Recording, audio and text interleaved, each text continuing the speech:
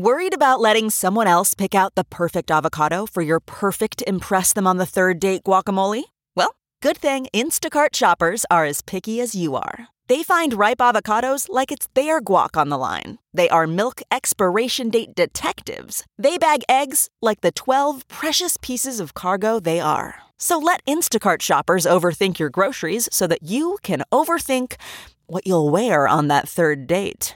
Download the Instacart app today to get free delivery on your first 3 orders, while supplies last. Minimum $10 per order. Additional terms apply.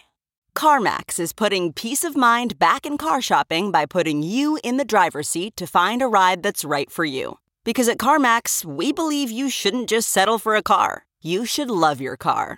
That's why every car we sell is CarMax certified quality, so you can be sure with upfront pricing that's the same for every customer. So don't settle. Find love at first drive and start shopping now at CarMax.com. CarMax, the way car buying should be.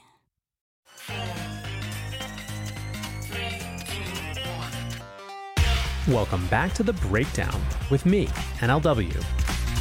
It's a daily podcast on macro, Bitcoin, and the big picture power shifts remaking our world. The Breakdown is produced and distributed by CoinDesk. What's going on, guys? It is Monday, March 13th, and today we are talking about the extremely suspect closure of Signature Bank.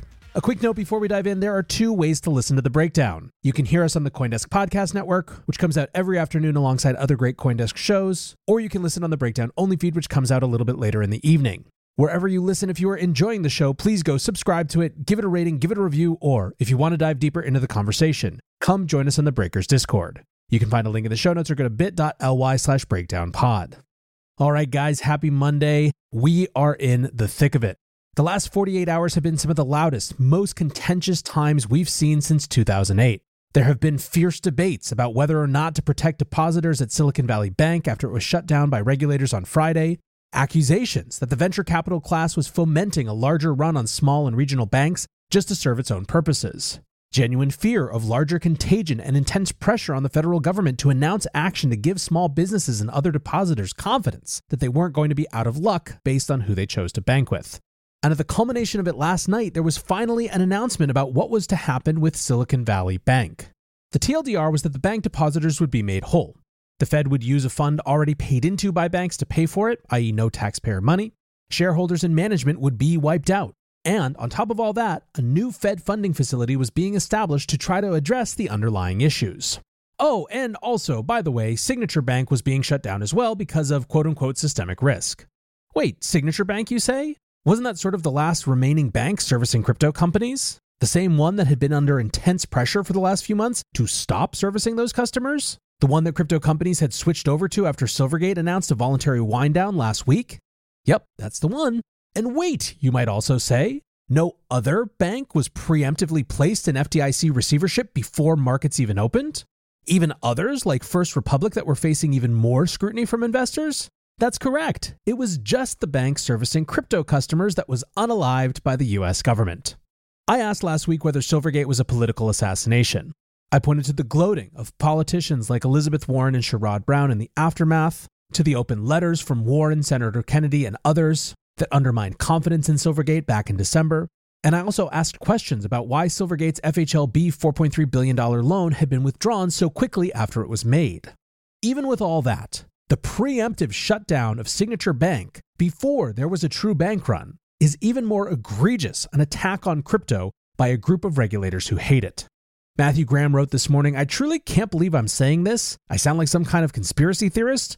But I think at this point, the preponderance of evidence is that Signature Bank was primarily an opportunistic anti-crypto hit job. More likely more so than not."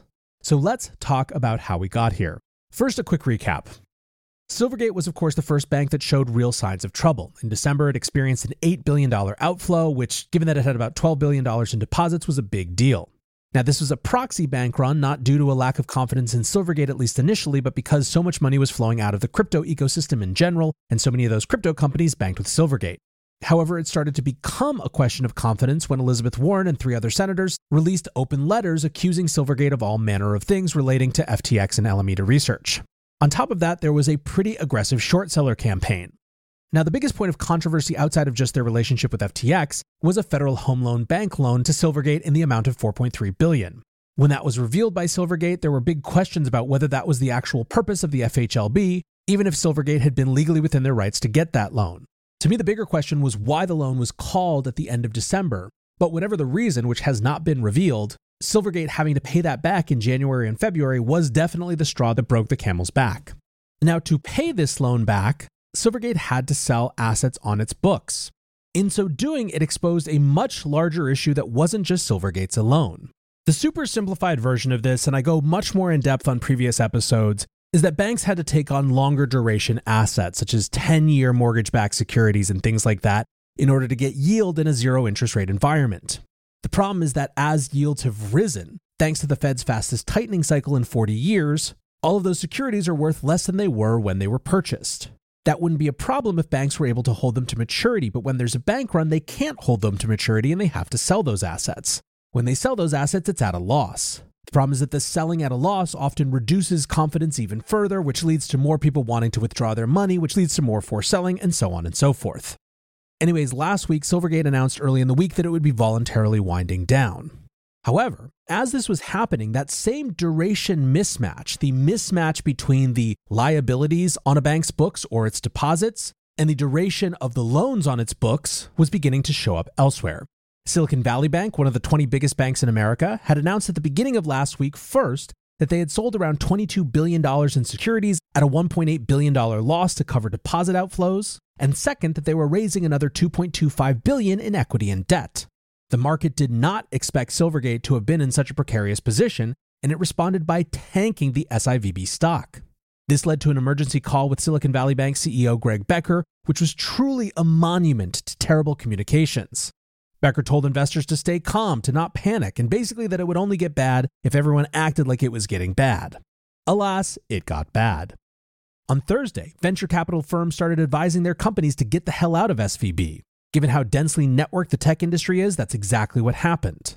We will be relitigating the role of VCs in this bank run forever, but the fact of the matter was some companies got their money out and a lot didn't.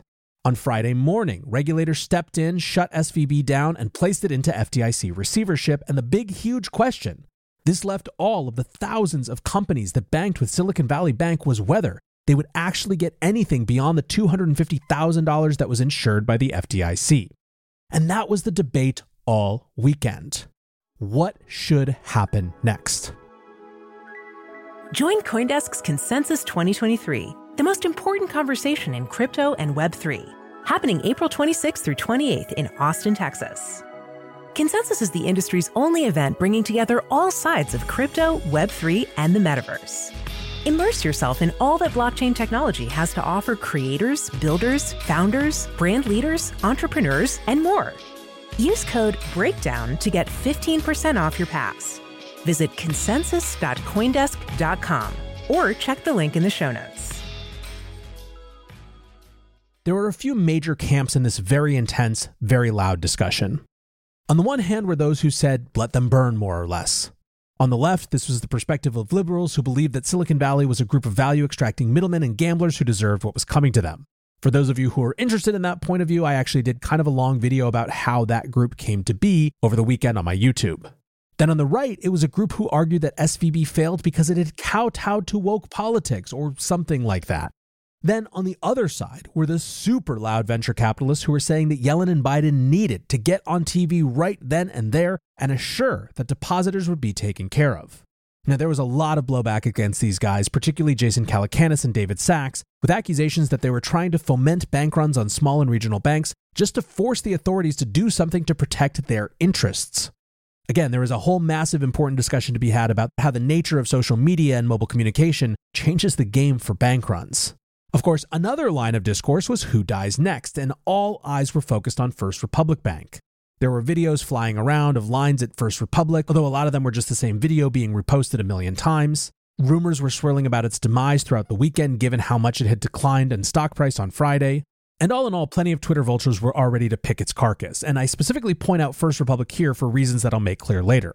Anyway, if these were the less useful parts of the conversation, it definitely wasn't the only discourse happening. There were a lot of folks who were, if not in the middle in some way, just coming at the thing from a more dispassionate perspective.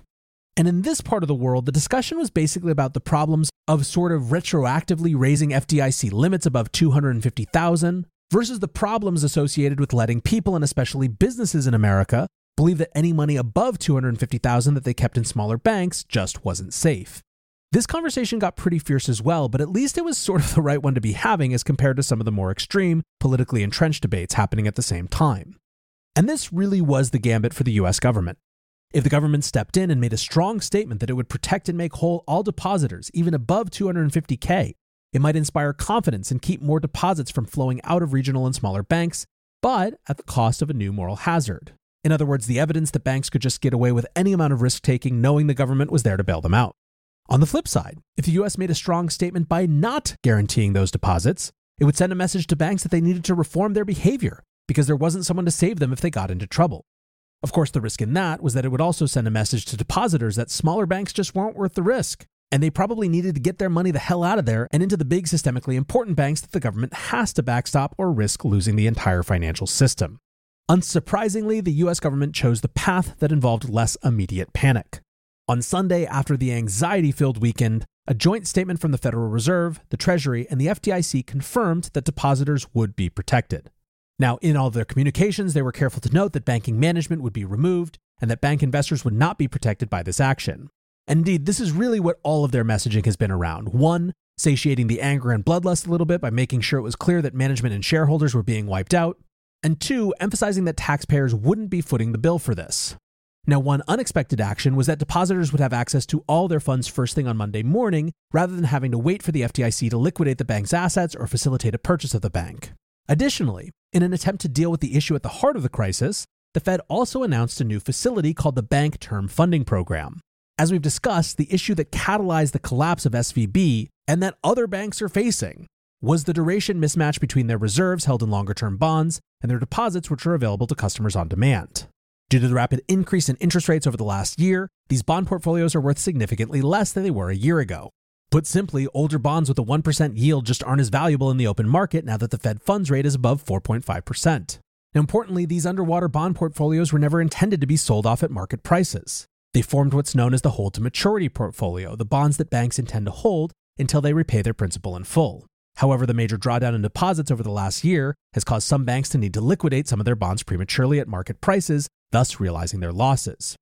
To deal with this problem going forward of underwater bond portfolios sitting on bank balance sheets, the Fed's Term Funding Program will provide access to emergency liquidity. In short, instead of selling those bonds into the open market at a loss, banks will be able to take loans against them from the Fed. Importantly, the Fed will value the bonds at full face value and offer the entire value in loaned funds. The facility will be available to lend against treasuries and agency mortgage-backed securities and limited to bonds held before Sunday. In other words, to limit the facility to only assisting with pre-existing problems. The U.S. Treasury will provide $25 billion to backstop the facility, but they say these funds are not anticipated to be needed. Now, already debates have begun on whether this is a surgical or a shotgun approach. On the one hand, you have folks like former BitMEX CEO Arthur Hayes saying, "Game blouses, get ready for a face-ripping rally in risk assets. Money, printer, go burr." On the other hand, you have Tarek Booker, an independent economics journalist, saying this is a surgical intervention, not a fire hose of liquidity, no matter how much the market wants it to be the latter. And if all goes well, it will be capped off by even higher rates next week. Indeed, some folks actually think that this facility gives the Fed tools to plausibly continue to hike rates. Former buy-side analysis FedSpeak says, in all seriousness, the fact that bonds on bank balance sheets can be valued at par for this new loan facility means that the Fed can and will continue to go full speed ahead on rate hikes. Now, there's going to be a lot more to discuss and debate around this, but we need to get to the surprise part of the announcement, which was Signature. In the same Sunday announcement where the Fed put forward the Term Funding Program, they announced that Signature Bank had been shut down by the New York Department of Financial Services and placed into FDIC receivership. According to a press release from the NYFDS, the bank had approximately $110 billion in total assets held against $88 billion in deposits at the end of last year. Signature Bank held accounts for a large number of crypto firms. While they were more diversified than Silvergate, which had more than an 80% concentration in crypto, Signature Bank had around 1/4 of its deposits from the crypto industry. Banking regulators invoked a, quote, similar systemic risk exception for Signature Bank. And while just like the depositors of Silicon Valley Bank, all of their depositors will be made whole, This cuts out a major piece of crypto infrastructure in that Signature operated a real-time settlement network for its crypto customers, which was called Signet. This means that now both Signature's Signet system as well as Silvergate's Send system are out of action, and crypto companies will have to fall back on slower methods of moving funds between one another. Importantly, unlike the collapse of Silvergate, which was well telegraphed and came after a months-long drawdown of deposits, the shutdown of Signature appears to be much more of a shock. Late on Sunday, Coinbase announced that it still held $240 million with the bank, but that it didn't anticipate any delay in servicing customers. Paxos had earlier announced that it held $250 million in stablecoin reserves with Signature, but had taken the step of privately insuring their deposits. And as part of larger communications on Saturday, Circle announced that it held no reserves with Signature. Now, this move to shut down Signature had the industry pretty gobsmacked. First of all, extremely little information was given. In their announcement, the NYDFS was very, very brief in their explanation of why they seized the bank, only noting that it was done under Section 606 of New York banking law. Signature Bank board member Barney Frank, whose name you may remember from the Dodd-Frank Act in 2010, had some interesting quotes for Bloomberg. He said, quote, "I think that if we'd been allowed to open tomorrow that we could have continued. We have a solid loan book. We're the biggest lender in New York City under the low-income housing tax credit. I think the bank could have been a going concern." Literally the only information that we have gotten is Bloomberg and New York Times quoting an anonymous source that Signature had seen a massive outflow of deposits on Friday. That same anonymous source said that the situation had stabilized by Sunday. Barney Frank added, "I understand the deposit outflow, but I think it was a classic case of being illiquid but not insolvent, and being illiquid for exogenous reasons that would have been corrected." J. Austin Campbell, an adjunct professor at Columbia Business School, noted that the Signature shutdown looks strange. He said, "What happened at Silvergate and SVB was a very traditional bank failure. This, unless there was a bigger run on deposits than we know about, is less so. If there's not some pretty gory details that come out after about the balance sheet, it's hard to figure out why they were singled out. Even reporters are left scratching their heads." Yuki Yang, a reporter at Bloomberg, writes, "Very curious about the decision-making process by regulators to close down crypto-friendly Signature Bank, which came as a surprise even to the bank's management and was seen as excessive by its board member." Armand Domaluski, an ecosystems data analyst at Palo Alto Networks, writes, "It's kind of unnerving that the feds casually slipped in a, by the way, Signature Bank went under too, in the middle of their We Saved the Day announcement." So again, what we need to keep in mind here is that the lesson of Silvergate and Silicon Valley Bank was that this problematic mismatch between assets and liabilities was far from specific to crypto or tech banks. That banks carry more than $600 billion of unrealized losses right now. Indeed, it's a big enough problem that the Fed announced a new facility specifically for this. So why was Signature singled out? Jack Farley, host of The Great Forward Guidance, bless his heart, tried to find a plausible reason for it. He writes, "The deposit base of Signature Bank was delicate and concentrated. Vast majority of deposit balance, nearly 90%, were uninsured business accounts with balances over $250,000. Signature Bank had very different assets than Silicon Valley Bank. Supports the view that composition of deposit base, not asset quality, matters most. Either that or government used opportunity to take down a crypto bank." Me, my friends, I think it's that second thing. And I am far from alone. Nick Carter writes, "When I warned about Chokepoint a month ago, I didn't think in a million years that they would go 100x further and actually take down the top 3 crypto-facing banks. It's breathtaking, and this wasn't an accident. It was a demolition. A month ago, it was Chokepoint, banks discouraged from touching crypto, but now it's decapitation. Every pro bank has been shuttered." Suzuha Dystopia Breaker writes, "Why was Silvergate's FHLB loan withdrawn suddenly? Why are they in voluntary liquidation instead of being acquired or otherwise reintegrated as is typical? Why was Signature shut down? Because we personally do not like their customers is not a valid answer to these questions." Barney Frank, as in Dodd-Frank, is on the board of Signature and seems confused about why they were shut down as well. Freedom of Information Act time. Chase Perkins, the founder at Impervious AI, writes, "Signature Bank didn't fail. Regulators capitalized on the opportunity to shutter a crypto-friendly bank, using the downfall of Silvergate and SVB as cover. Actions taken are nothing short of nefarious central planning per directive of Operation Chokepoint 2.0.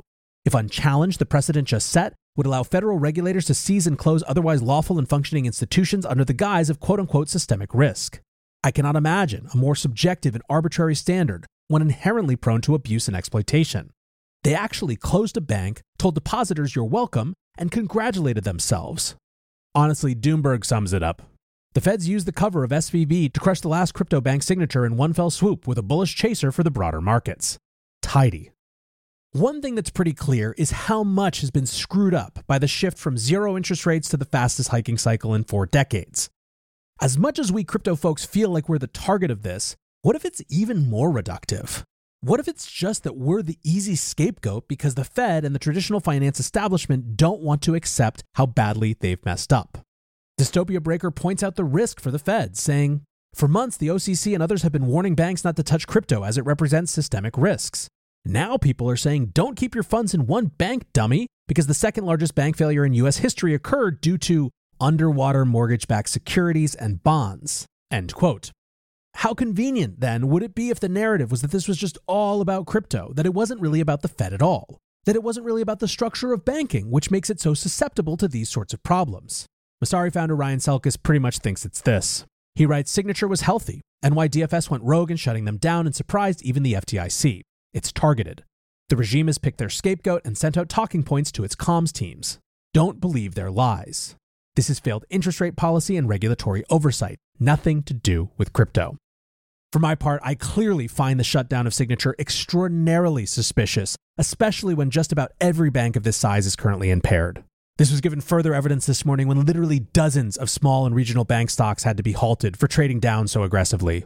But right or wrong, it doesn't matter. Signature is gone and it's on to the next battle.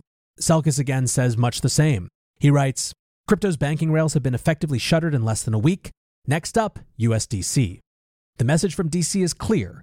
Crypto is not welcome here. The entire industry should be fighting like hell to protect and promote USDC from here on out. It's the last stand for crypto in the US. Now, USDC and Circle were one of the biggest subplots and points of discussion all weekend, but unfortunately we'll have to save that for another show. And if you're looking for good news, obviously it's that Bitcoin is rallying. At the time of recording, Bitcoin is up above 24,000. Amanda Cassatt from Serotonin says, good morning. This may be the first time I've seen crypto go up because of its actual value proposition. And I think there's something to that. Anyways, guys, hell of a time we're living through. I appreciate you hanging out with me as it happens. Until tomorrow, be safe and take care of each other. Peace.